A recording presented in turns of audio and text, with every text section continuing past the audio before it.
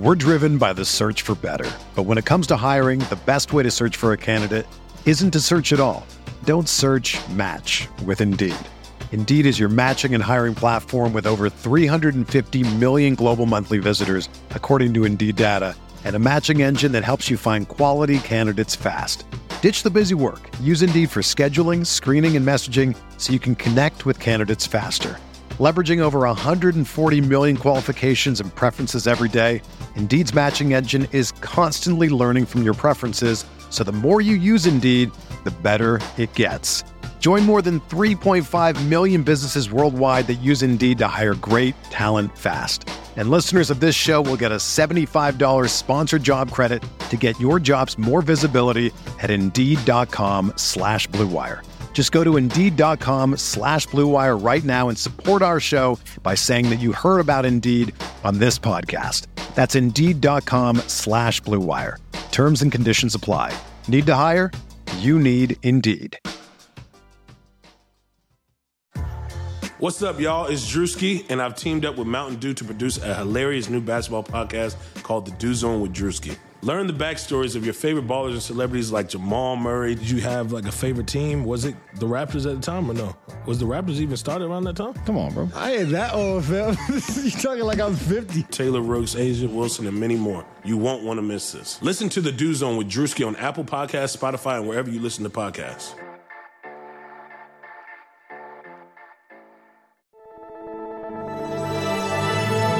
Blue Wire.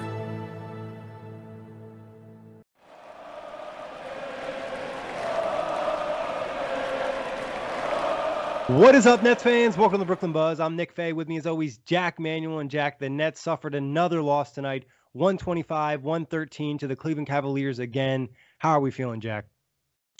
Not great, Nick. Not great, Bob.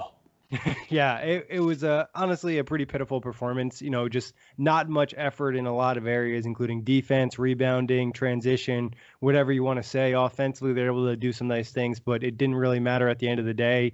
But before we get into it, as always, you can find us on all streaming platforms, including OTGBasketball.com, NetsRepublic.com, and Blue Wire Pods. But, Jack, I mean, where do we start? We start with the effort, right? Because there wasn't any of that tonight. There was zero effort, Nick. And I said to you off wax that effort is a skill and effort makes up for talent. And a lot of the time, effort beats talent. And effort has beaten talent 2 games in a row. And the Brooklyn Nets have shown little to no effort. They've relied on their talent. They've relied on just that end of the floor.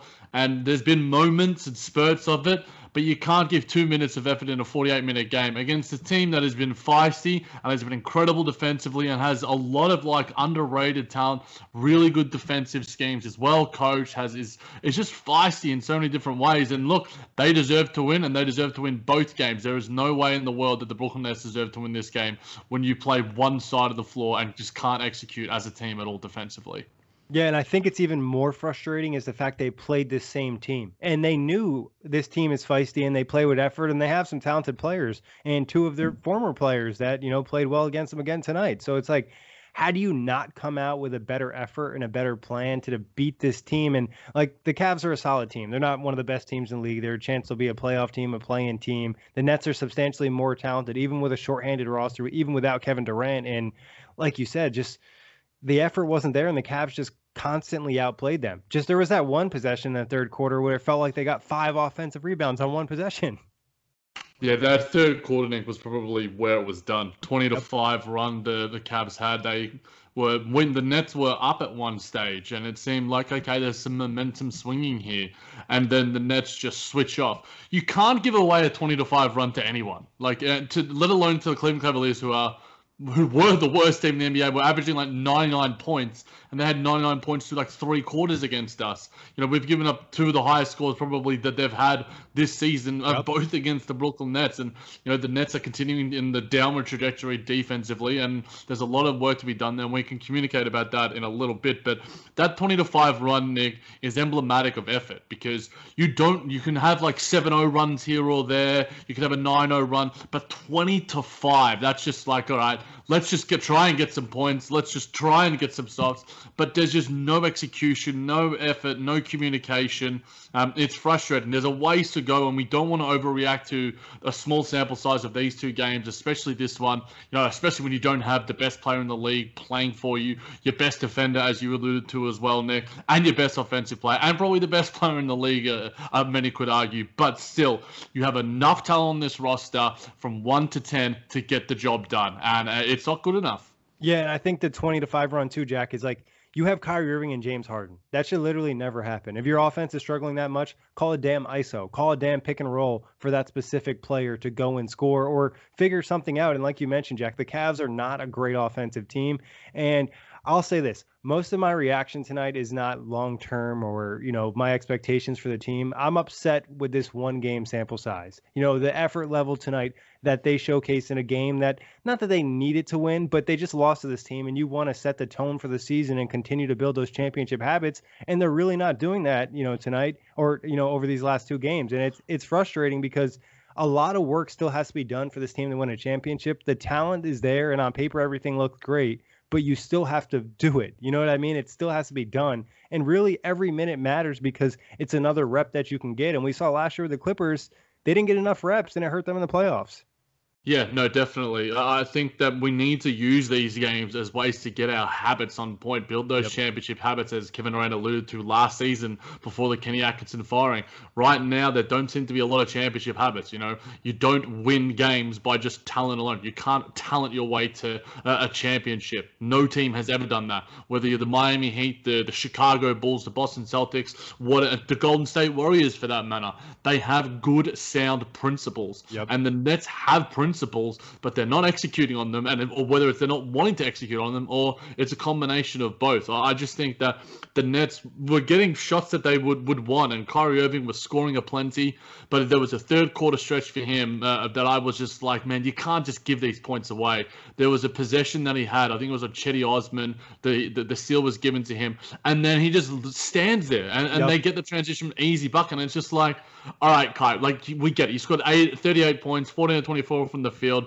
Absolutely incredible offensively. There's no questions about that. But how many points did he give up defensively? You know what I mean, Jack? And that's what everyone is like. I see on Twitter, a lot of people are like hyped with Kyrie, 38 points. I pointed out to you, and you mentioned and you agreed with me, there is that possession and there's numerous other lazy possessions defensively. And at the end of the day, you can't play 4-on-5. And I said to you too, every time he misses a layup, he's the last one back and it's a 5-on-4 for the other team. And man, you're supposed to be a leader for this team. And I understand you're going through some things, but when you're on the court, you're expected to play to a certain standard, especially if you want to be a champion. You talk about, bringing a championship to this Nets franchise.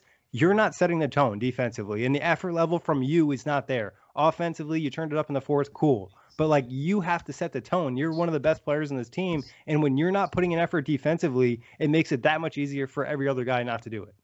Yeah, and the thing is, he has done it before for this Brooklyn Nets team. He was doing it in early stages of the season. He was showing defensive intensity, running back in transition. I was looking up for just some reason. I was rewatching the Utah Jazz game where Kevin Durant was out and it was Kyrie Irving scoring aplenty, and then running back in transition and getting transition steals off passes from the Utah Jazz. And I'm just like, because I remember we talked about it on the outlet when we were talking about the Brooklyn Nets and the issues that they had, and a lot of it was, who do we think is worse defensively? Is it Kai or is it DJ? And both of them are as bad as each other at certain points. But I was like, okay, well, let me see if I can find some film to back myself up and go, all right, Kyrie Irving can be good defensively, and that game showed me a lot. I didn't find specific plays, but I was sort of just rewatching it, and his tone and his tenor seemed to be like, all right, I'm going to lock in here. I'm going to lead this team on both ends of the floor. If I'm going to get a bucket, I'm also going to get back and get a bucket and get downward defensively, fight through these screens and such. And look, there were just times, I think it was a lazy effort, Nick. I think it was just lazy, and there was few and far between moments of defense for maybe a Jeff Green here and there. DeAndre Jordan got a block. Bruce Brown had his minor moments here and there, but everyone else was just poor. And again, championships unwon in January, but championship habits need to start being built in January and beyond. Yeah, it's when anything is hard defensively, whenever they have to fight through a screen, sprint on a closeout, do something crispy, communicate at an extremely high level, it's just they don't do it. They just kind of half-ass and go through the motions, and things are just not crispy. And some of it, it's cohesion and chemistry and not having a ton of reps. But again, Like, these are all professional NBA players, and sometimes the effort is really questionable. And like DeAndre is supposed to quote unquote be a defensive anchor for the starting unit, and like at times he is just stuck in mud. Like, he looks like he's wearing Tim's. It's like Andre Drummond like dusted him on a couple plays, and I'm like, Andre Drummond's a talented player, but what are we doing here? Yeah, definitely. Look, it just reminds me of the Big Shaq meme. I don't think you have the facilities for that big man. And it's basically DeAndre Jordan playing any semblance of defense. And it's just like he finds his intensity and his athleticism when there's a lob from Kyrie Irving or James Harden. And it's just like, well, maybe get up defensively. Like, just jump for me, mate. Just jump for me on the board. Rebounds and stop watching them in the sky. So many Nets players wait for the ball to come to them, Nick. Like, and that's what Jared Allen does well, and he punished us. Like, it's just like, we know how good this guy is as a rebounder. I've called him one of the best rebounders in the league and one of the best offensive rebounders in the league. Andre Drummond is also one of the best rebounders in the league. You have two of the best rebounders on the same team. You are going to have to show intensity on that end of the floor for 48 minutes if you want to be in the game. And Nick, this is a damning stat. 50-29 on the boards. That's disgusting. That just can't happen. Like, and it's the same team you just played. You know what I mean? It's not like we're talking about like, oh, hey, you played the Cavs and now all of a sudden, I don't know, the Sixers and Joel Embiid came to town and Joel Embiid just went to work. Like, you know, I can live with stuff like that, but like, you're facing the same team. You're supposed to make adjustments, and like, I think it goes back to maybe coaching a little bit, but also it's hard to blame the coaches when the effort level is so low. Yeah, I think that, you know, Steve Nash had probably, I was probably more annoyed at what he didn't do in the previous game compared to this game. Like, you know, he let Landry Shamet do some things, and I'm just like, come on, man. Like, he's making mistakes aplenty. Just throw some Tyler Johnson a bone here, or play Bruce Brown over him, because at least if Landry Shamet's giving you nothing offensively, at least Bruce Brown's going to give you something defensively. He did give away a few too many ticky-tacky fouls. I think some of them probably weren't necessarily warranted. But yeah, the coaching probably wasn't my issue, Nick, because we talk about, and we've talked about it probably a lot in like seasons past in relation to Kenny Atkinson. It's just like, all right, who is it on here? Is it on the coach or is it on the players? And a lot of the time, I will say that the responsibility goes down to the players. And a saying that I've sort of, an utterance that I've said a million times is like, the coach needs to give you the tools to succeed. And I think that he did that a lot. I think that there were times where I looked at him like, okay, here's a little bit of zone defense. But we did it for like 2 possessions and just went away from it, despite having a little bit of success with it. And I talked about it on Twitter, and it's just like the Nets could learn a thing or two about transition defense, about defensive intensity from this Cleveland Cavaliers team. And yes, they have a guy like Larry Nance, they have Jared Allen, they have Isaac Okoro, who are all above average, if not really elite defenders at their positions. But at the same time, they are also elite in terms of their mentality. They want to defend. They want to get out there. They want to make those steals. They want to get back in defense, and the Nets just don't. The Nets are lazy right now, Nick, and laziness can be fixed up, but it needs to be fixed up sooner rather than later, because right now they are getting found out. You can't win games by playing one end of the floor, and I've always said that, you know, offense is 60% of the game, but the Nets are playing, you know, maybe 55% of that capability offensively, and like 8% of the 40% on defense. It's yeah, there's just not enough, Nick. And I'm intrigued. I got another stat for you though, Jack. Sure. Points in the paint, 70-46. Oh, 70-46.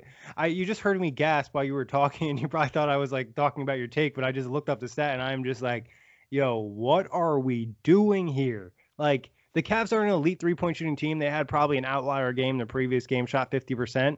Like, yeah, you should be able to defend teams at the three-point line without giving 70 points in the paint. We're not talking about like the Golden State Warriors or even like another great team like the Hawks or something who, you know, they just have great three-point shooting. They have some good inside-out options. Like, the Cavs offensively really struggle, and the Nets made it as easy as possible. And a lot of that was just simple pick-and-roll offense.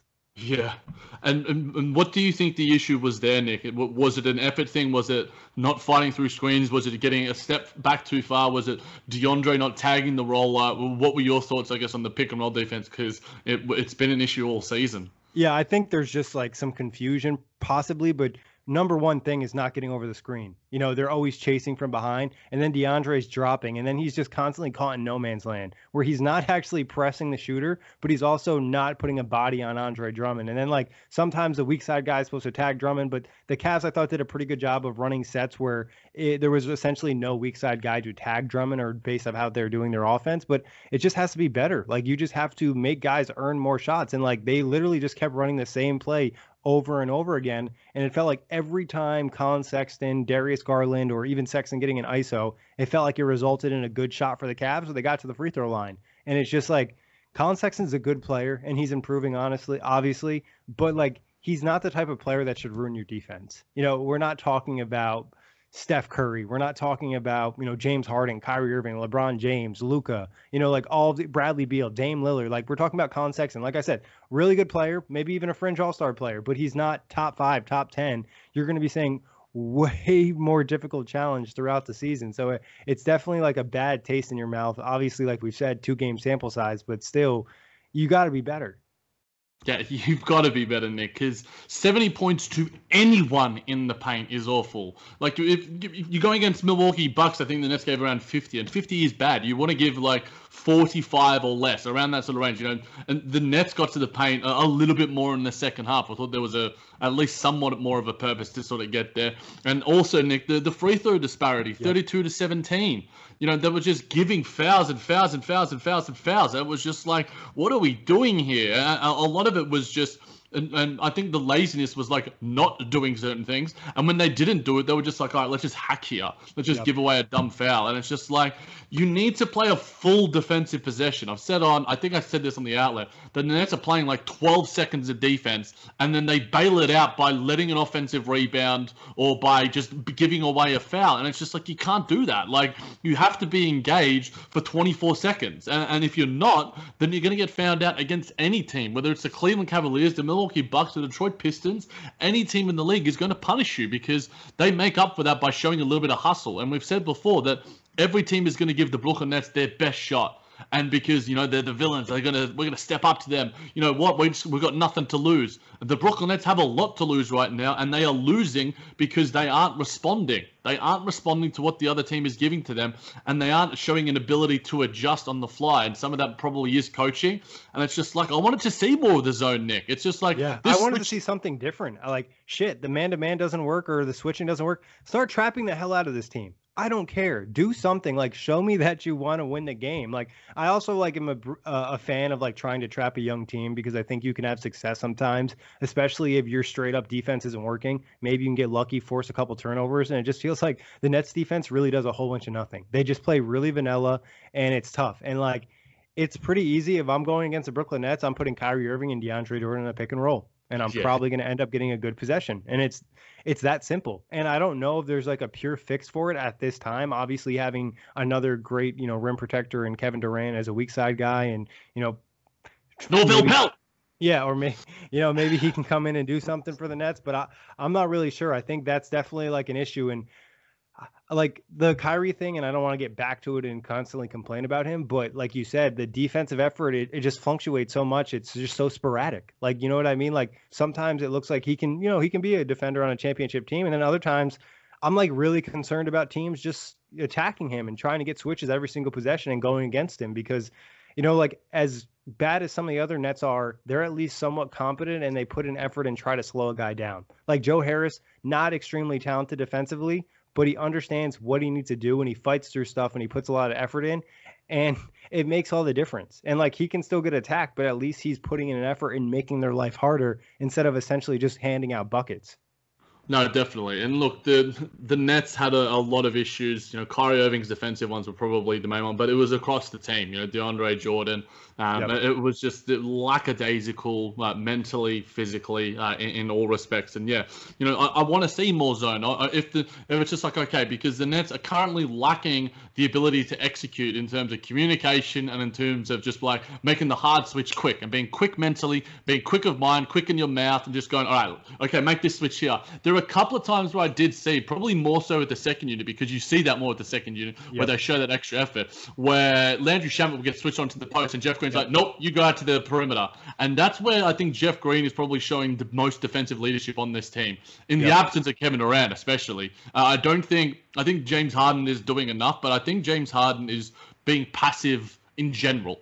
Do you think James Harden is trying not to step on Kyrie Irving's toes? Like, that's a feeling that I'm getting, and like I've said, I've defended Kyrie a ton on this podcast, but it just almost feels like everyone's tiptoeing around Kyrie Irving right now, given everything that's happened. And I feel like that's what's happening to James Harden, because he tried to force passes to him on numerous occasions. Yeah, I thought that there was a lot of forced passes, and it probably happened more in the third quarter, because the first half, the turnovers weren't there, and then 8 turnovers in the third quarter was where it sort of started to all fall apart. In response to your question, Nick, I think maybe I think that there is a feeling out process, as James Harden did allude to. I'm confident in it, but for me, again, I alluded. This is a stat that I'm going to keep looking at for him: 4 free throws for James Harden. James Harden is a guy that gets to the line I would say, if we're to go back 5 seasons, who's had the most free throws in the league, it would definitely be James Harden. Yeah. I can't remember a game where he's had 5 free throws or less, Nick. And I think there were just times where it's just like, he can get a bucket. He's just like, all right, I got this guy on me, and the 4 guys on the floor on the right side, I've got the weak side, basically empty. I'm going to drive to the hoop here.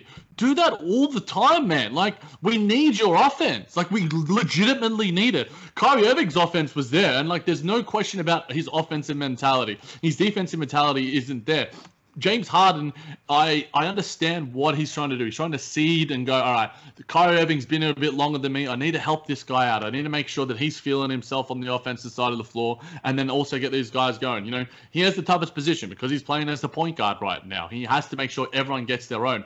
And he's making nice kick-out passes to TLC, Landry Shamet, Jeff Green. And some of the times it's just like, you don't need to do that. Just drive on him. Just get a pick and roll with Jeff Green or DeAndre Jordan and drive and do your hacky thing. Trae Young's done it all season, and he got back to it tonight. Just do it, man. That's what we want from him. And he still had if you're looking at he still had a really good game, and that's why I find so hard to be so mad. And I get it, fans are upset, but he's playing point guard right now, and he easily could have had 15 plus assists in this game if guys just hit open shots. And even a guy like Joe Harris missed some open threes that he typically knocks down.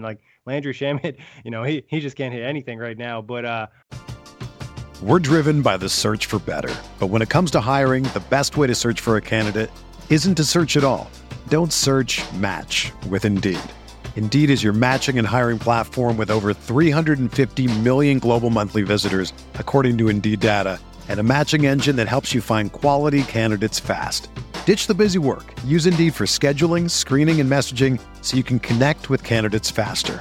Leveraging over 140 million qualifications and preferences every day, Indeed's matching engine is constantly learning from your preferences, so the more you use Indeed, the better it gets. Join more than 3.5 million businesses worldwide that use Indeed to hire great talent fast. And listeners of this show will get a $75 sponsored job credit to get your jobs more visibility at Indeed.com/Blue Wire. Just go to Indeed.com/Blue Wire right now and support our show by saying that you heard about Indeed on this podcast. That's Indeed.com/Blue Wire. Terms and conditions apply. Need to hire? You need Indeed. I agree, Jack. I think the free throws is something that's really frustrating. And it's ironic because I tweeted out before the game, the Nets, I think, got a foul early on. I was like, oh, they should make this a habit, getting the bonus early on. That's what I talked about when they made the trade in the first place. There's no reason not to with the offensive talent they have. And it turns out the Cavs got into the freaking bonus every single quarter. Yeah, and the time where the Nets were in the bonus, the Cavs were also in the bonus at the same time. So it was just but the Cavs did a better job of defending, whereas the Nets bailed them out, and that's why they had how many? We alluded to the stat earlier. The economy is made up of real people doing real stuff, and it affects everything. Which you obviously know since you're a real person doing real stuff. Marketplace is here to help you get smart about everything beyond the what of the day's business and economic news. We dig into the how and the why with the real people driving our economy. From big tech and interest rates to small businesses and what's happening at the Fed, Marketplace breaks it all down so you don't have to. Listen to Marketplace wherever you get your podcasts. If you have loved ones that rely on your income, you need life insurance. But finding the best quote shouldn't take a lifetime. With Policy Genius, you could save 50% or more by comparing quotes from America's top insurers. First, head to PolicyGenius.com. In minutes, Policy Genius will compare prices starting at as little as $1 a day. You might even be eligible to fast-track your coverage with a no-exam policy. Once you apply, the Policy Genius team handles all the paperwork and red tape. If you have any questions, their team of licensed independent experts is on hand to help. In fact, Policy Genius's award-winning service has a 5-star rating across thousands of reviews on Trustpilot and Google. Make today the day you cross life insurance off your list and get protection for your loved ones. You could save 50% or more by comparing quotes. To get covered, head to policygenius.com today. Yeah. But yeah, I think James Harden has the right mentality in wanting to be a good teammate and wanting to be a good floor general. But he also needs to realize that we need his offense. Yeah. We need him to be aggressive, and especially when he's out there with the second unit, because especially when there's no Kevin Durant. Yeah, no, I couldn't agree more. He needs to have 30 points or more. You know, it's simple as that. 19 at least 20 shots. Yeah, and he had 14 tonight. And look, Jeff Green had 9, TLC had 9, Joe Harris had 9. He needs to be having 20. You know, he needs to have 20 or more and have a bit of balance like Kyrie Irving and Kevin Durant did at earlier points of the season. So look, he's going to find that balance. I'm pretty confident of that because we have seen it before. We know what he can be like as an offensive force. I think he's just seeing a bit. He's feeling it out, and you know he's eventually going to find that balance. I'm not necessarily as worried about that as other things that we've talked about on this podcast, but I want him to do it soon. I want to see James Harden have a 50-point triple-double or whatever, and I don't care if Kyrie Irving has 10 shots or whatever, because Kyrie Irving, we don't have to worry about offensively because he knows how to just get his own. I want the guys that have their issues to focus on those issues because we know what their strengths are. Kyrie Irving's weaknesses are his defense. Focus more on that end of the floor, my guy. We know you can get a shot from any single spot on the floor against any defender in the league. If you show us you can do something defensively and you get, and you go 5 of 14 from the field, it's just going to be like, all right, well, at least we saw the defense there because we're not going to see consistency in the lack of offense because he just doesn't. He's always going to be there offensively. But yeah, I think Harden needs to be better. He needs to be better in his mentality. He needs to be more aggressive at just getting into the lane. Find and draw the contact that we know he can initiate quite easily, especially when the Nets are lacking for offense in that 25 run. I just think it's easy points. He knows how to get easy points, but he's not doing it. He's trying to find easy points for his teammates. And while I respect that, what we need from him is to lead from the front offensively, be the offensive leader, especially in Kevin Durant's absence, as you alluded to, Nick. Yeah, it's a really interesting situation. And like you said, it's almost hard to be mad at a guy for wanting to get his teammates going. But at the same time, given some of the lack of offensive talent, you need him to kind of pick it up. I think the free throws are important. I thought there was a couple times where maybe he should have got free throws. And it's kind of funny that oh, now he's on the Nets and he doesn't get the same calls. Is like, okay. But Kyrie Irving as well. I think it seems to me that Kyrie Irving and Kevin Durant are two of the guys in the league because they don't flail as much as a lot of other guys. They don't get calls, and I'm not saying that it was a key distinguishing factor in the game, but there was a drive down on Colin Sexton, and Colin Sexton hacks like a mofo. That's how he plays defense. He's just really physical. He's like Pat Beverly-esque in how he really toes the line, but he doesn't have the reputation of a Pat Beverly to get away with it. So I'm just like, all right, Kyrie Irving drived at him and got hit like a million times and still finishes, only because he finished. If he didn't finish it, you probably still wouldn't have called the foul. And I think that's one thing that the Nets need to be a bit louder about. And as you alluded to, Nick, Steve Nash needs to be louder about. He's, again, being way too passive. And because you look to your coach as the leader of the team, if you're going to show a level of passive nature, then it's going to be up to Kyrie Irving to get a tech out there and in that sort of respect. But I think that's where one area that Steve Nash can easily change. Stand up a little bit. Do some Kenny Atkinson style things. Go Hulk mode, my dude. Yeah, I think he needs to press the refs a little bit because the Nets shot 5 free throws in the first half. Some of that was the Nets shooting a ton of threes, but also there was plenty of possessions where, like you said, they got hacked. I think some of it is that Kyrie and KD play such a finesse game, and there's a lot of swipe fouls. And if they played with maybe a little bit more power, sometimes you end up getting the calls. But that's what's kind of strange with the whole James Harden thing, why he's not getting calls. But hopefully that can change going to the next one, or maybe it's just kind of switching up the rotation a little bit. I'm not really sure because James Harden feels more comfortable as the playmaker, so maybe it's kind of getting all of his minutes with Kevin Durant in the next game and letting Kyrie just go to work with the second unit who's having straight scoring issues. You know what I mean? And just let him cook with them because, to be honest, he went 14 to 24, and I'd probably say at least 6 of those makes were completely contested, difficult shots. Yeah, and there were a couple of shots when the Nets were coming back where he does do hero ball a little bit too much. And it was just Yep. like, all right, man, we don't need the 18-footer there where we're down 12 with like 5 minutes left. That's where we need you to attack. You know, there's a point where we know you can hit those shots every now and then, but we need a higher percentage shot. And Kyrie Irving can get, you know, a bit ISO heavy and sort of in his own head. I'm like, all right, I can hit any shot here. It doesn't necessarily matter where it's from, but it's just like, well, we need the high percentage shots at this point of the game more than any other. We need to put the pressure on the defense, not bail them out. And then if there are those long sort of 2-pointers, then they generally lead to the long rebounds, and meaning that, like you alluded to, Nick, the poor transition defense. So yeah, I think that. What did you think? Funny is they played good transition defense against the Bucks, like one of the toughest teams in the league to play good transition defense again because of Giannis, because of Jrue Holiday, and all the weapons they have. But against the Cleveland Cavaliers, it's an issue. Yeah, it doesn't make a lot of sense. But I mean, you don't have your best player, and it hurts. The Brooklyn Nets, despite they have the big three and, you know, the health, the insurance of losing one of them, but we lost the one that you probably don't want to lose. In saying that, and I agree with the decision. I'm not against it at all. I was happy, to be honest. Yeah. It's the most minutes I think he's played in 5 seasons. And, you know, a guy coming off an Achilles injury, and he's had a high minutes load. So I'm happy with the decision. And hopefully he's back for the Miami Heat game tomorrow. And we see hopefully a W and Kevin Durant coming out and showing beast mode like we know that he can. Nick, what did you think before we, I guess, get to some other stuff? What did you think of the starting lineup? So we had Joe Harris, Bruce Brown, Kyrie Irving, James Harden, and DeAndre Jordan. Yep. You know, I thought it was a little small, and I know people liked it offensively, but the Cavs are a relatively big team.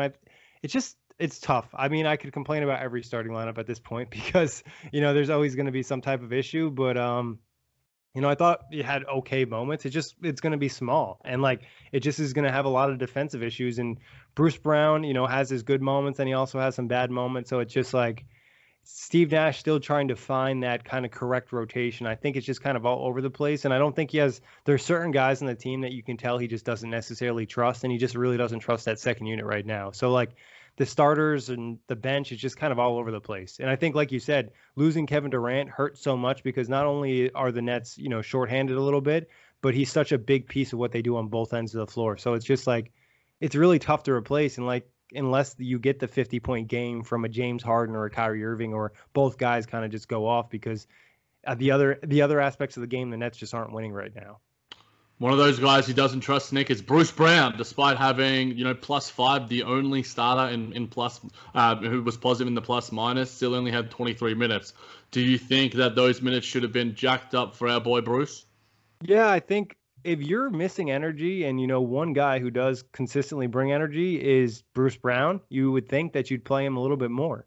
But I feel like Nash like gets too worried about offense sometimes. And I don't know if this is like his philosophy, or maybe there's something Bruce Brown's doing on the floor that we don't notice. But it's like, if they're having any type of issue where the other team goes on a run, like his counter is more offense. You know what I mean? It's not more defense. It's like, you know, Steve, there's two ends of the floor. And I feel like Bruce Brown has a pretty big impact, not only on the defense, but rebounding is pretty important too. He didn't have a huge game tonight, but he's a guy that actually boxes people out.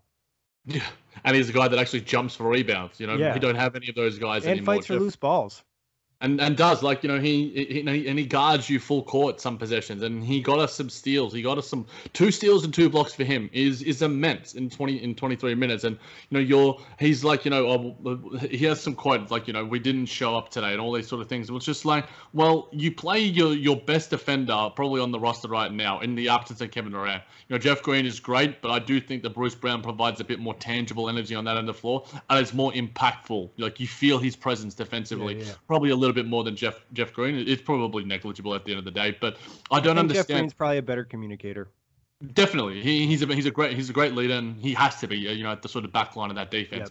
But Bruce Brown just gives you the effort, and you see it, like 2 steals and 2 blocks from him. And in 23 minutes, TLC had, you know, and I get the 3-ball was falling, but he was -16 in his minutes, Nick. Like, and Joe Harris was -18, and I just like and it pains me to say it, but take 5 minutes away from those 2 guys, and Bruce Brown needs to play 30 minutes. Like, I just don't understand. I think that we saw the stat, like, you know, the Nets are like, what, 6-3 when Bruce Brown plays 20 minutes or 30 minutes or more, something like that, and they're 3-6 without him. you know, we saw it's just like you could feel his impact out there. And like sometimes it's just like take that corner three, but then he gets the floater. He just knows his own game. And I think that he knows how he can impact the game. And like, you know, when he got the foul on Torian Prince, I didn't think it was a foul either. Hearing him say all ball, and it's just like, the ref goes to him to, you hit him in the face, and he goes to Torian Prince, did I hit you in the face? Did I hit you in the face? And it's just like, I want to see that. I want to see a little bit of grunt from this team. We're playing too pretty, Nick. Yeah, and he's a competitor. You know what I mean? Like, he's trying to win every possession he can win, and I appreciate that. You know what I mean? As a fan, that's the type of player you want to see. I think Bruce Brown, like, one thing he can do offensively that would, you know, provide a lot of impact would just be set more off-ball screens. Like, I think it's a way for him to have an impact, because I will say Larry Nance cheated off him a lot, and that led to a couple steals for Larry Nance because, to be honest, like you said, Bruce Brown doesn't want to shoot that three ball, and there's no reason for him to really shoot it. I think he's maybe hit 1 or 2 this season, so it's kind of finding his groove offensively too and what works. But like I said, Steve Nash gets too worried about the offense being pretty instead of just kind of letting it go to work, because you have 2 guys that can score offense on their own without the other 4 guys on the floor. Like, James Harden and Kyrie Irving are literally capable of putting up points by themselves. So it's kind of finding that mix. And I feel like TLC has kind of lost some of his defensive energy. You know, it just doesn't quite feel the same out there in terms of, or maybe it's just in comparison to seeing a real defender like Bruce Brown. I'm not sure. No, I agree. It seems to me that like he's such a foul giver. Like, he gives away fouls way too easily. And he grabs a lot. Even honestly, I saw him not get called for about 5 fouls today. I saw him trying to box out Jared Allen, and he's like grabbing his ass, like grabbing his jersey. I'm just like, bro, that you don't need to do that to box somebody out. Yeah, no, I agree with you, Nick. So, yeah, I think he certainly has lost a step there, but, you know, he's a hot and cold player. He's Katy Perry, you know, especially with that 3 ball, and that defense seems to be more cold than hot. You know, it seems to me every second game we get TLC hit 50% of his threes, but also it's like Kyrie Irving. What are you giving us on the defensive side of the ball? And TLC was put into the starting lineup early in the season to be the guy, once Spencer Dinwiddie was injured, to provide us defense, but be the defensive stopper on Trae Young. And while he wasn't amazing, you know, there was the effort and there was the mentality, the right mentality. And it seems to me right now, with his bench role, it's just like, well, the Nets lack a lot of offense coming off the bench. I need to be this gun. I need to put up my threes. And he had some nice effort plays as well off his miss. You know, he had a nice reverse layup as well. So look, it's. You give and you take with the TLC experience, and our entire bench for that matter. There's not, the depth is certainly gone. You know, Torian Prince only plays well against his former teams, whether it's the Atlanta Hawks or now the Brooklyn Nets. He's not going to have a good game for the rest of the season, I don't think. But in saying that, you know, Jared Allen was feasting on us as well, and Joe Harris wasn't having the best night, and it's probably because he was dead, because Jared Allen absolutely murdered him.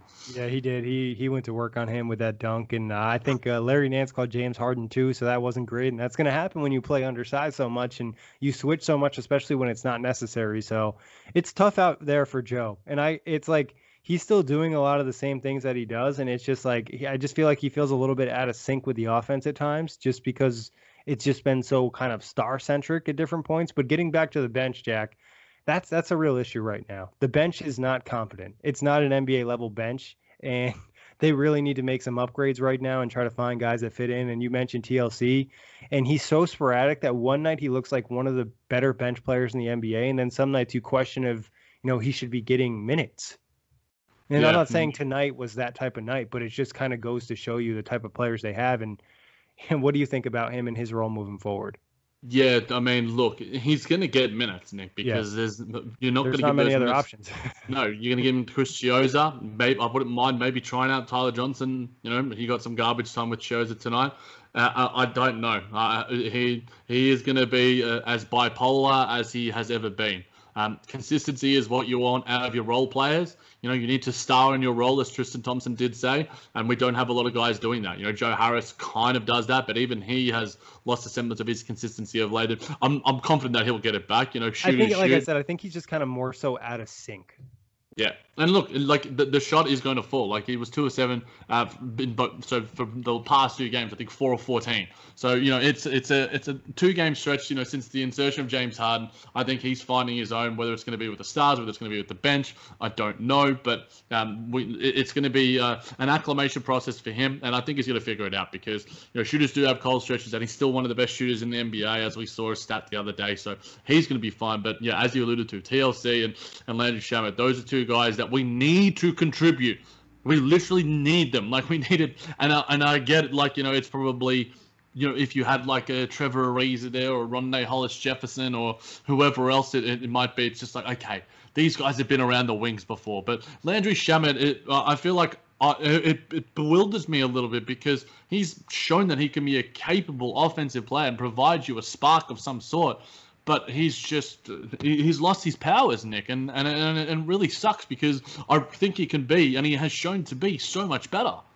Yeah, it's crazy. It's like sometimes you see the 3-point shot come out of his hand and you already know it's going to miss. It's like off. It's just something's not right. He's not comfortable. Like I said, maybe it's something with a roll, but he got, 18 minutes a night and he got 6 shots up, 5 threes, couldn't hit any of them. It's tough. I mean, are you losing any hope for Landry Shamet, or do you think he'll be able to turn around at some point this year? Look, Nick, I'm hoping I'm the optimist in me that he can contribute because he's done it in basically every other team that he's played on. For the Los Angeles Clippers, he was a really capable role player. For the Philadelphia 76ers, a really capable role player. And it's not like we're asking him to do anything that he hasn't done. If anything, we're sort of narrowing his role to what it probably was more in Philadelphia than what it was in Los Angeles. And that should only be helping him. So I'm not 100% sure. It's a lot of the slander online, I've been guilty of it as well. It sucks. And also the news coming out, Brian Windhorst the other week that we alluded to, where the Nets did try to shop him. Maybe he heard that. I wouldn't be surprised if he did. But he heard that and he's just like, man, that kind of sucks. Does this team want me? And maybe Sean Marks needs to have a word to him. Steve Nash needs to have a word to him and go, look, you are with this team. We need you. And I think that sometimes we alluded to, like, Steve Nash has this high level of emotional intelligence. This is what that man management. He's a player's coach. This is where you need to step up and try and get the most out of these role players. We know you're a superstar. We know you can relate to James Harden and Kyrie Irving and Kevin Durant. How is it that you can be like Steve Kerr, like Greg Popovich, like these guys that know how to relate and get the most out of everyone on their roster, like Phil Jackson in years of old? So I think that that's one thing that Steve Nash needs to do a little bit better. Sean Marks needs to do a little bit better. We heard Sean Marks come out and say that he was communicating with Caris LeVert regularly about the fact, look, you might get traded, mate. And look, I respect that transparency, but I think Landry Shamet and a lot of these role players need that transparency. I think TLC's fine. I think he knows what his role. He just needs to execute it. Landry Shamet maybe needs a little bit of a rev up, or maybe needs a little bit of a pat on the bum and go, look, we need you in this team. Yes, we tried shopping you. Yes, we wanted to keep Jared Allen, but right now that's done, mate, and we want you and we need you to win this championship. And maybe that's what it's going to take for him to contribute to this team going forward. I really, really hope he can pull it together, Nick, and the optimist in me wants him to even more so. Yeah, I mean, like you said, all the evidence points to him hopefully bouncing back and becoming, a good 3-point shooter again, because he's really good. He hit a lot of tough threes over his short career so far. So, I mean, it would be pretty impactful given the players on this roster. I think another guy on the bench that just kind of shown that, maybe he's just not ready for NBA minutes is probably Reggie Perry. There's a couple of just rookie mistakes, and it's just kind of a constant thing. And what you need him to do with the lack of talent on that second unit, it's going to be tough unless, he's playing with Jeff Green consistently and the other center isn't great. If it's like, a mediocre center, Jared Allen might be the best backup center in the league if, you even want to call him a backup.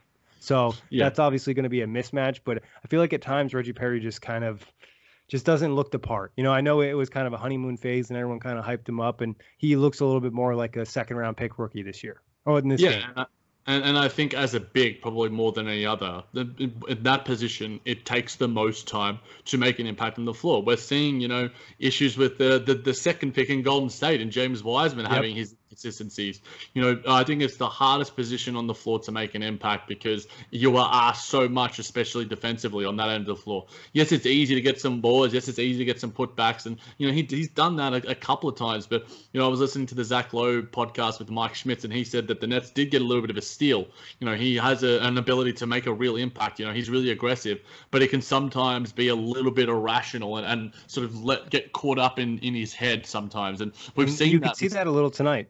And we saw it, I think, as well the other night when we saw Kyrie Irving tell him, all right, mate, dude, just chill, all right? It's fine. When it's a one, especially, I think, and to have a semblance of stability about it. And look, he's a young kid. He's getting it together. And I think he's going to be a good NBA player, but on a championship team, I'm not sure if he's got it right now. But he's getting the reps, and against a team that's got some pretty damn good bigs, one that we know very intimately, and also Andre Drummond. Look, there aren't going to be many worse matchups than those two guys. Yeah, I agree, and I think it's also, like you mentioned, it's tough because you're in a ton of actions defensively, especially when they're trying to attack, in the pick and roll, with Kyrie Irving or whatever's on the floor, because the Nets don't necessarily have amazing on-ball defenders, so it's putting more pressure on a guy like that, and it's kind of learning the experience of like how much you can cheat in certain situations. And like you said, that's tough to ask for a first-year player, especially a guy that's not doesn't have that elite athleticism, that recovery speed that can help make up for a lot of mistakes. Like Jared Allen, when he was a rookie, he got away with a lot of stuff because he was so damn quick. You know what I mean? And he could just step back, and even plays now, he could cheat probably more than a lot of bigs in the league just because of how gifted he is on, with the athleticism and the length that he does have. But, if you wanted to miss Jared Allen, this game made you. Oh, bro, and yes, Network playing tribute videos and stuff. And again, that dunk on Joe Harris was just filthy. He's smiling going down the floor after making all these plays. And it's just man, I'm happy for you, Jared. I really want you back, my guy. I'll give up pretty much any player on this roster right now for you, pretty much, my dude. And look, he's going to have great success going forward. And the Cleveland Cavaliers, they got a good one, and he's going to have some great success with them, and he already is. He's going to continue to play like an absolute baller. Love Jared Allen, much love for him. And Taurean Prince, continue doing your thing. Hopefully you can have consistency, my guy. But damn, I wish he was doing it for the Brooklyn Nets. We might not have seen a trade if that was the case. Yeah, true. Nick, we didn't see any Tyler Johnson tonight. Some people were clamoring for some TJ minutes. What about you? I like Tyler Johnson. I like the energy. I like the effort that he brings. And I'm not saying he needs to be a consistent part of the rotation, but he's also a guy you can plug and play. Hey, we're having a bad stretch. We need some defense. We need some effort. Throw Tyler Johnson out there. You know what I mean? I think he also would be a nice compliment to James Harden, kind of almost in an Austin Rivers type role, where he doesn't necessarily have to do much, but occasionally he might create some offense, might shoot a weird three and make it. That's what I could see Tyler Johnson doing. So hopefully he can kind of, get some minutes and give that team a spark. I mean, and I like his personality. He seems like he's liked by a lot of his teammates too. Yeah, I'd like that comparison to Austin Rivers, Nick, because, we know what James Harden can do with role players because, the Houston Rockets have basically surrounded him with that and a couple of superstars here and there and PJ Tucker and sometimes Clint Capella or Dwight Howard. They've done that before. So it's just that our role players aren't being obviously, we were asking them to do more, lay some off-ball screens and not just sit out there on the perimeter and shoot threes. But in saying that, they should... Landry Shamet and TLC, sometimes you get hit and miss out of them. But Tyler Johnson, give him the opportunity. We does a good job getting to the free throw line too occasionally. Yeah, and look, he can create a lot of shots for himself as well. And he's pesky, he's athletic. It's not like Landry Shamet's giving you a lot offensively and defensively for that matter. So look, experiment with it. I think that what Steve Nash needs to realize is that the early points of the regular season are where you figure out, okay, what can I find out about the players that I have, and can these guys contribute to meaningful minutes when it does matter? And the Nets are obviously still have a lot of issues to sort out, and it's going to take quite a while. Where a fourth or a fifth away into the season, and there's a lot of issues still that are pertaining, and they're the same issues that we thought heading into the season. So I think he needs to go, all right, we know what we've got out of our superstars. What are we going to get out of our role players? We need to give them some opportunities here. We also need to have that balance and go, oh, okay, well, we can't give them too much leeway, but we've got at least a couple of guys we can trust. I don't want to see for many games for the rest of the season, unless TLC is hot offensively, like hot, not just like 3 of 7 from 3 hot, but like 5 of 7 from 3, and playing some at least average defense, he should not get more minutes than Bruce Brown. Yeah, I agree, Jack. And just kind of looking at the roster, I have a question for you. And obviously, we were pretty critical of the team in the rebounding department, points in the paint. But like looking at it, the amount of guards that they played tonight is just kind of ridiculous. Like if you look through the lineup, they started 4 guards. You have Joe Harris, you have James Harden, you have Bruce Brown, you have Kyrie Irving, you have Landry Shamet. And in my opinion, TLC really was drafted as a guard. He has maybe a small forward body if you want to convince yourself that. But like, it's kind of already putting yourself at a huge disadvantage. And obviously some of that's missing Kevin Durant, but like they need to get some bodies. And I know I've been someone on Twitter preaching patience, but like they desperately need like at least another forward for the roster. Definitely. You know, the loss of Taurean Prince, you know, I thought he was a decent rebounder for this team. And it was one of the things I'd even like to see Dan Rodions at this point. He's in Houston. Yeah, look, we need a body, Nick. You know, we need a body. It's almost like the Orlando bubble. You know, it's just like the point guard nest, the guard nest. There's some shooting guards, there's some point guards, and there's a center. Right now, that's similar to what the roster is right now. Obviously, those guards are much more talented, and James Harden, you know, he plays as a 4 defensively a lot of the time. He's really good in the post, but you know, he doesn't jump for boards. And you know, we got out rebounded. You know, you look at the likes of everyone else on the roster. Larry Nance Jr. 10 rebounds. Andre Drummond 16 rebounds. Jared Allen 6 rebounds. Dylan Windler 6 rebounds. You know, we had one guy in double. We didn't have anyone in double figures. Sorry, Joe Harris was our best rebounder, Nick, with 7. DJ had 4. Yeah, and he played 25 minutes, and I think, you know, there was just too many possessions where the ball just went past his face. And like, that's another person that needs to get kind of lit up by somebody. I said Kyrie Irving needs to get talked to about his defensive effort. Same thing needs to happen to DeAndre Jordan on the boards. Like, you're on this team, you're getting $10+ million a year, and you know, really rebound. Exactly. Like, I know that you're not going to magically become athletic again and be a great defender, but really you can still rebound without a ton of athleticism. Look at a guy like Ed Davis for us a couple years ago. Not a great athlete. He just fought and he was strong. DeAndre's a freaking bigger dude than him, and he's supposed to be here to be a rebounder, 4 rebounds. And I wish I had the stats in front of me about how many offensive rebounds were grabbed while he was on the floor. It'd be a lot, Nick. It'd be a lot. Andre Drummond had more offensive rebounds than he did. Jared Allen had 2 offensive rebounds. Isaac Okoro had 2 offensive rebounds. Larry Nance Jr. had 2 offensive rebounds. Look, if DeAndre Jordan is going to be so poor in one area of the floor, he needs to give you something else, not just be a net negative everywhere. Like, you have 4 turnovers, my dude. You led the team in turnovers. You have more turnovers than James Harden and Kyrie Irving. What is that? He can't catch the ball either. It's so crazy. Like, there was a pass by Joe Harris in this game where he threw a beautiful pass, just straight chest pass, maybe had a little heat on it. Straight up hit him in the hands and bounced off. Luckily, it hit Isaac Okoro, so it was the Nets ball. But it's just like, man, the center position drop-off is huge. Like I mentioned to you before, I don't know if I said it on air or off air. Like, if they were able to keep Jared Allen and make this trade, I think the Nets would probably be favorites because he's that much better than DeAndre Jordan, and he covers up so many more areas. And it's like, I wish we could have a mulligan and try to figure something out and get Jared Allen back on this team, because it's almost funny to the extent is like, the Rockets didn't even want Jared Allen. You know what I mean? It was like they need to get the extra pick and they need to get off Taurean Prince's contract, where it's like, man, could we have like been a little bit more patient or tried to figure something else out where we could have kept Jared Allen, because it would have been such a giant impact for this team and their outlook moving forward. And obviously the roster's not done, and maybe they can add a good center to this team, but we've talked about it before. They're very limited in the assets that they do have.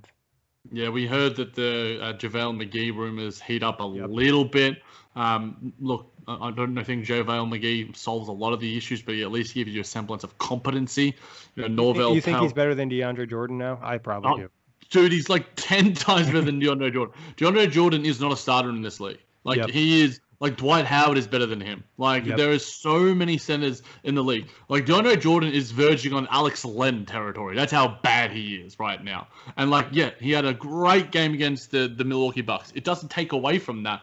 But he also was, like, that was the position where he wasn't rebounding at all. And he was just staying back, like, 5 feet in front of the rim and was just allowing Giannis to do nothing. And Giannis made him look good in a lot of respects. And he is a good post defender still. But, Andre Drummond was just like, okay, last game, this guy was better on me in the post. I'm going to do a little bit more. And Andre Drummond by far outplayed him. And Reggie Perry obviously is Reggie Perry. And even some of the things on Andre Drummond, it was like simple things of DeAndre not having like fundamentals. Like he was having the wrong hand up. You know what I mean? Like if Drummond's coming across you and he's trying to shoot a hook shot and your arm is down, like it's going to be easy. Like as somebody who's played basketball and is, I'm like 6'3", you're 6'3" as well. Like you go against people, like the average human is typically smaller than you. So you're used to working in the post. So like if you're giving me that shot, like I'm feeling extremely comfortable. Andre Drummond is playing basketball 100 times more than me. He's dealt with a lot bigger bodies than I've ever had to deal with. And DeAndre just made it too easy for him. He gave him space to shoot a hook shot in the paint. Like that's Andre Drummond's go-to move. Like what are we doing? Yeah, look, Woj in his piece on Norvel Pelle alluded to this. They hope Pelle can provide a measure of rebounding and shot blocking depth to an offensive juggernaut desperate to tighten up defensively. Desperate is right, Woj. I'm sure Sean Marks is like, dude, you better use the word desperate here because we are desperate right now. We're on our knees praying for someone to get us a rebound on this team because we're not relying on DeAndre Jordan and a rookie. I get Reggie Perry has an out. He's played 5-10 games in his life. He's the freaking 57th overall pick, and he's on a 2-way deal. Yeah, it's just that's it. He has an out, but DeAndre Jordan, you don't have an out because we need you, and you are giving us nada. Yeah, Pelle is interesting just because like he will be able to block some shots, rebound the ball, and catch some oops. But talking to Alec, who's one of our guys at OTG, he's a co-host of Always Something in Philadelphia. He talked about him not really having a ton of switchability. He doesn't have much range. So it's really just like block shots, rebound. I think he should be able to catch some oops, but like there could be plenty of issues in terms of defensive communication. And then he's also kind of a fouler. Yeah, look, I was surprised at the signing, Nick, and I'm not sure why Dwayne Dedmon wasn't reached out to, and I think that maybe he's been blackballed by the league in some sort of way. Or he might, typically like a player who hasn't signed might be dealing with some type of personal issue that is not public, and the teams know because they know his agent, but it's not like we're going to make a story of Dwayne Dedmon dealing with something because why do that? Yeah, possibly, because at the end of the day, Dwayne Dedmon is a better player than Norvel Pelle. And I think Dwayne Dedmon would probably be on an NBA team, possibly. I did hear there were some like locker room and effort concerns about Dwayne Dedmon and his exit from Sacramento. So that could be something with it too.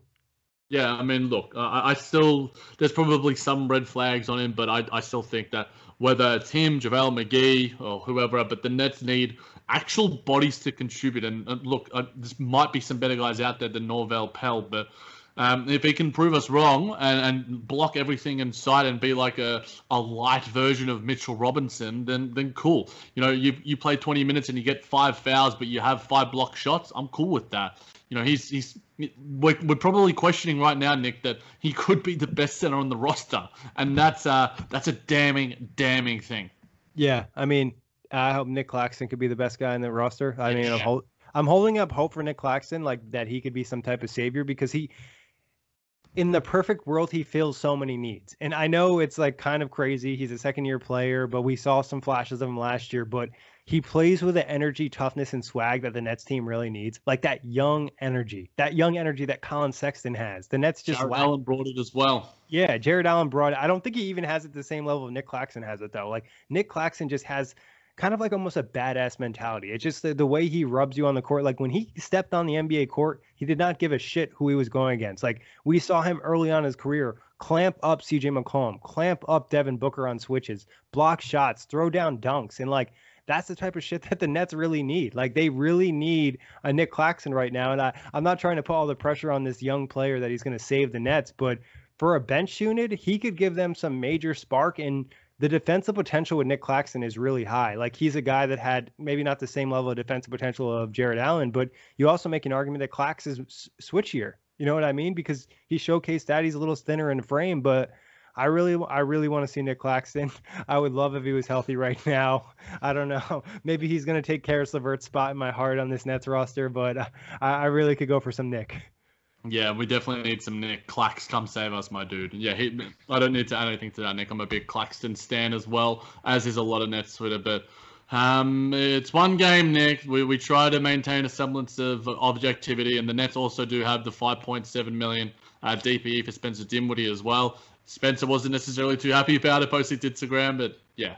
I saw someone tweet, actually Alex Thurman tweeted something out from the CBA saying that technically Spencer could still return even if he does recover, since the injury is expected to keep him out the whole year, which is the most likely scenario. So I think maybe Spencer needs to check out the CBA real quick and realize that, hey, it might be okay.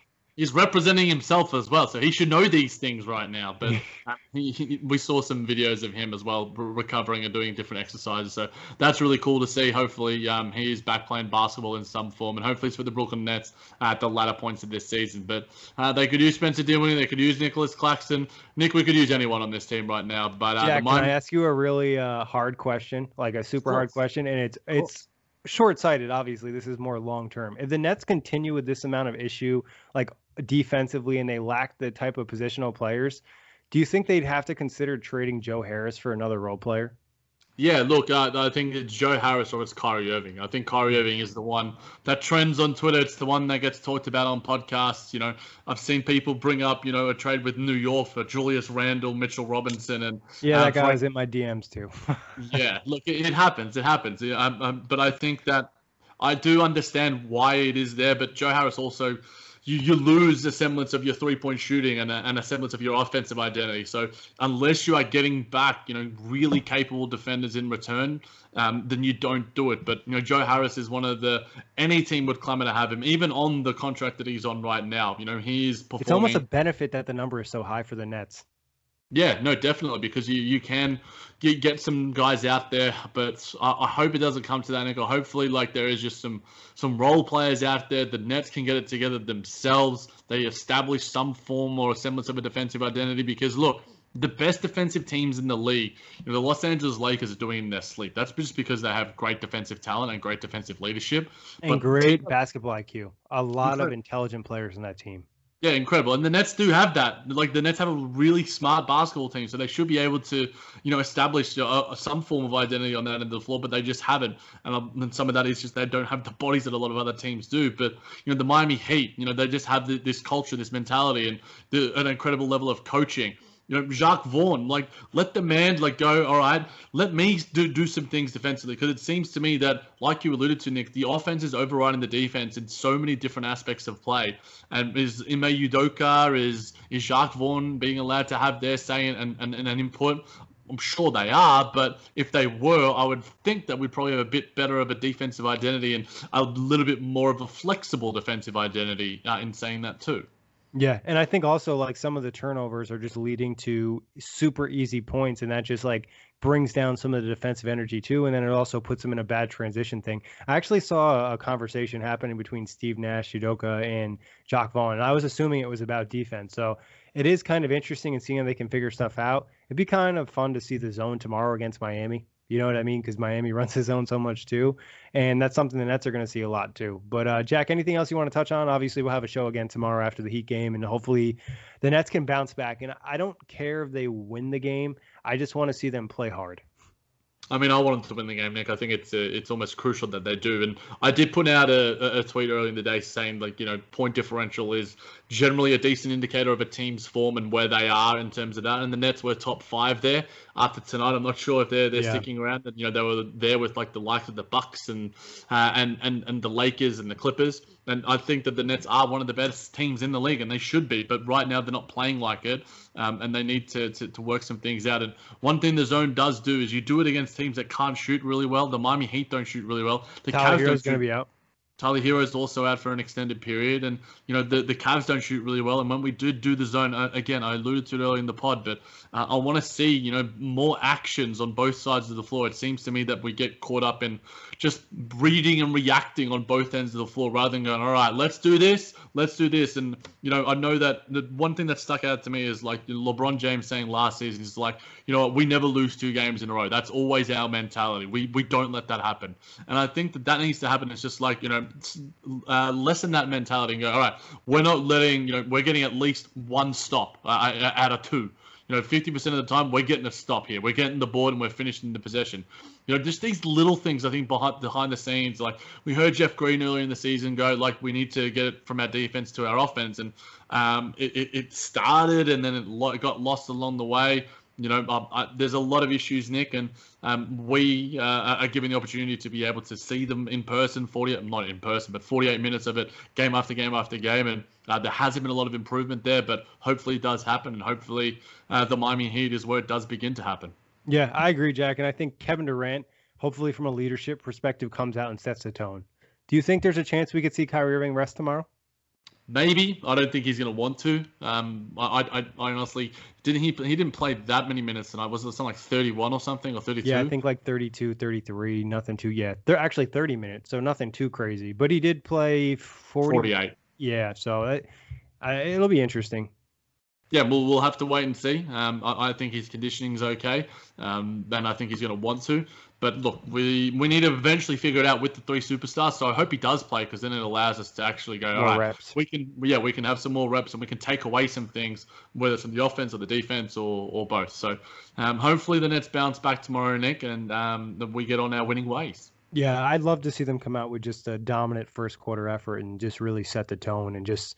And you said, Jack, we need to win every possession. And, like, obviously you do need to do that. But I think the Nets need to make the game simpler, okay? And make sure they win every quarter. That's an easy start. Hey, we're going to win the first quarter. We're going to win the second quarter. We're going to win the third quarter. We're going to win the fourth quarter. And at the end of the day, we're going to win by 20. And that's what they were doing early in the season. They were winning every single quarter, or they'd lose one quarter and they'd dominate the other 3. And that needs to happen. It's okay to play one bad quarter, but you need to make sure you're coming with the heat. And also, third quarters are an issue. Like, that needs to not be a thing.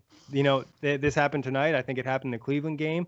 And you need to come out with that extra effort and be like that Golden State team that really just dominated third quarters and put teams to sleep, because you have that type of offensive talent and they should be doing that on a regular basis.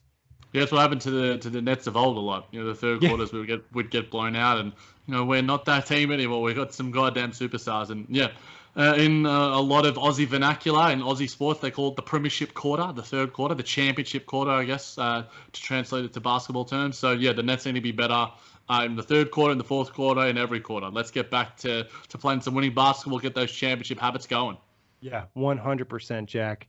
And just a quick quote that I actually saw via our guy, Matt Brooks, and this is Kyrie Irving saying through a smile, "We don't want to be a flip-to-switch team. We don't." So that's pretty much saying that they want to be the team that we just talked about. They want to be the team that wins big and doesn't have to be down 10 or 14 in the fourth quarter and flip the switch and try to come back all the time, because it takes a ton of energy and it's not setting great championship habits. But anything on that, Jack, before we get out of here?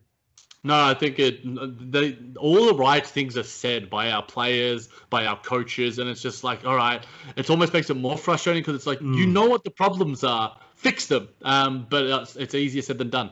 Yeah, it's not 2K where you can just do it all yourself and make it all kind of worked out. But Jack, always a pleasure. Big thanks to everybody for listening. You can find us on all streaming platforms. If you have a family relying on your income, you need life insurance. But finding the best quote shouldn't take a lifetime. That's where Policy Genius comes in.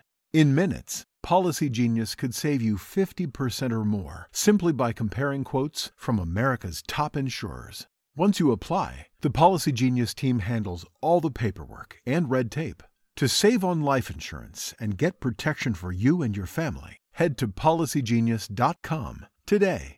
Everyone is talking about magnesium. It's all you hear about. But why? What do we know about magnesium? Well, magnesium is the #1 mineral that 75% of Americans are deficient in. If you are a woman over 35, magnesium will help you rediscover balance, energy, and vitality. Magnesium supports more than 300 enzymatic reactions in your body, including those involved in hormonal balance. From functional medicine doctors to mental well-being and female hormone experts, we all know that magnesium is the one mineral to improve all aspects of well-being and health. But which one? Magnesium Breakthrough from Bioptimizers, the trusted choice recommended by leading experts with 7 best-absorbed forms of magnesium to ensure your body receives the support it needs for overall well-being. Go to bioptimizers.com/balance today and use code BALANCE10 for 10% off. Support your journey to wellness at bioptimizers.com/balance. Magnesium Breakthrough from Bioptimizers, your foundation to optimal health and vitality.